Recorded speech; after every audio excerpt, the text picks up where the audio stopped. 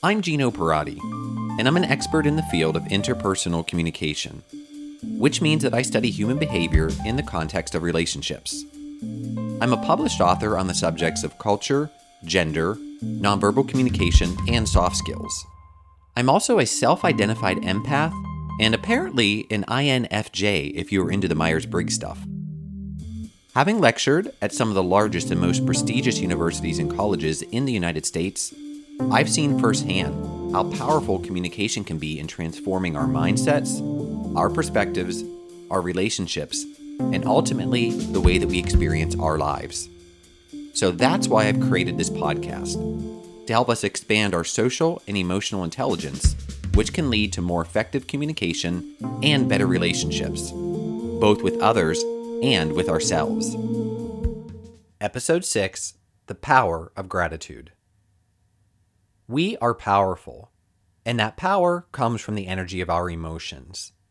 As a communication expert and coach, I help my clients to see more deeply into themselves, to access their emotional lives, and to put into words the feelings that they experience. Language is important because it provides a tool for us to understand and communicate our emotions. And language absolutely has the power to trigger emotional reactions too. Expressing gratitude through language ignites emotional energy within us. Expressing gratitude allows us to relive the positive emotions connected to the person and experience that impacted us so profoundly. And it links us to others when our expression of gratitude triggers positive emotions in them. When we genuinely say thank you, it feels good for both people, the sender and the receiver of those powerful words of gratitude. How does this work? Feeling grateful starts to trigger within us the positive energy of feeling good.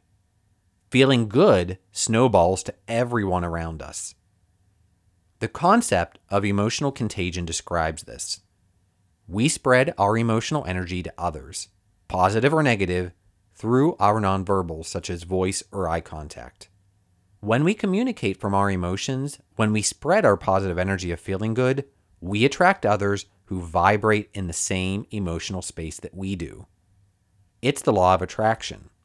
And if you want to know more about how that works, check out the teachings of Abraham Hicks. We are powerful when we express the energy of our emotions, especially when the emotion is as positive as gratitude. An easy thing to start with is to ask, what do we have to feel grateful for, especially now? And in answering that, I'll give my definition of gratitude. Feel grateful for cycles. Cycles are contrast in motion. Contrast come to life.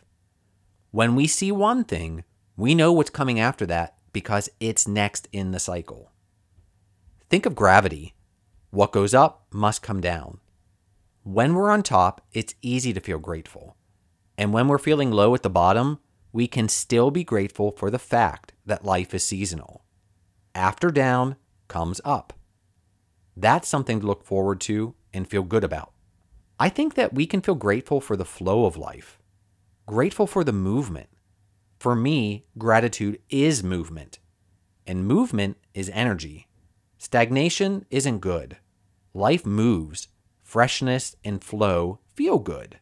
There's excitement in those. Our gratitude ignites that good feeling emotional energy within us. Think of Newton's first law of inertia. An object in motion, in movement, tends to stay in motion, while an object at rest, stagnated, tends to stay at rest, unless acted upon by an outside force, which I'll get to shortly. An example of being grateful for flow and movement could be the current economy, with so many places shut down for business and people out of work. Our economy works on money circulating, people buying. Because so many places are shut down for business and people are out of work during this pandemic, money is not flowing, circulating, moving through our economic system as it usually does. Remember that money doesn't disappear. Money is still here, but it's resting in more stagnant pools. It's not widely circulating in the way that it was not too long ago.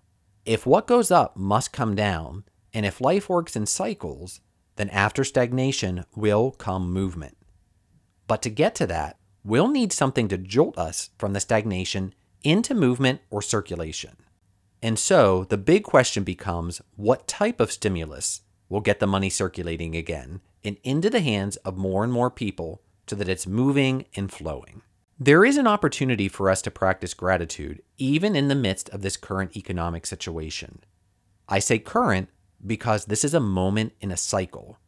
Something else is circulating around for our next experience. So, movement is the answer to feeling hopeful. What can we do when it feels difficult to find something to be grateful for? Here are some action steps. Dr. Maya Angelou brilliantly said, "God puts rainbows in the clouds so that each of us, in the dreariest and most dreadful moments, can see a possibility of hope." So don't focus on the clouds. Don't focus on the dreariness or the dread. Instead, focus on the good that you know is coming, the rainbow. The clouds, the dreariness are just signs that the good is on its way. It's the contrast that we talked about in a previous episode. Focus on the positive side of the coin. If we're struggling to find something to be grateful for, we can start by acknowledging what we're not feeling grateful for, but only so that we can use contrast to guide us to the other side. Ask ourselves, what would it take for us to feel grateful now? Then visualize ourselves having that. Feel the experience of having that. And that's something to be grateful for, that we have the ability to make ourselves feel better even if the circumstances haven't changed immediately. Plus, a really big thing to be grateful for is that we know something good, something better is waiting for us. That's the rainbow in the clouds that Dr. Angelou was talking about. It's hope. Hope is huge when it comes to feeling grateful. Here are some final thoughts. Expressing gratitude through language is truly powerful. It ignites emotional energy within us. We spread our emotional energy, positive or negative, through our nonverbals such as voice or eye contact. The concept is called emotional contagion. There is an opportunity for us to practice gratitude even in the midst of this current economic situation caused by the pandemic. Feel grateful for the cycles, which are contrast in motion. Know that after stagnation will come movement. Feel grateful for the flow in movement. Know that gratitude is movement. Feel grateful that movement is the answer to feeling hopeful. Feel grateful that we know something good, something better is waiting for us. Know that this is hope, and hope feels good.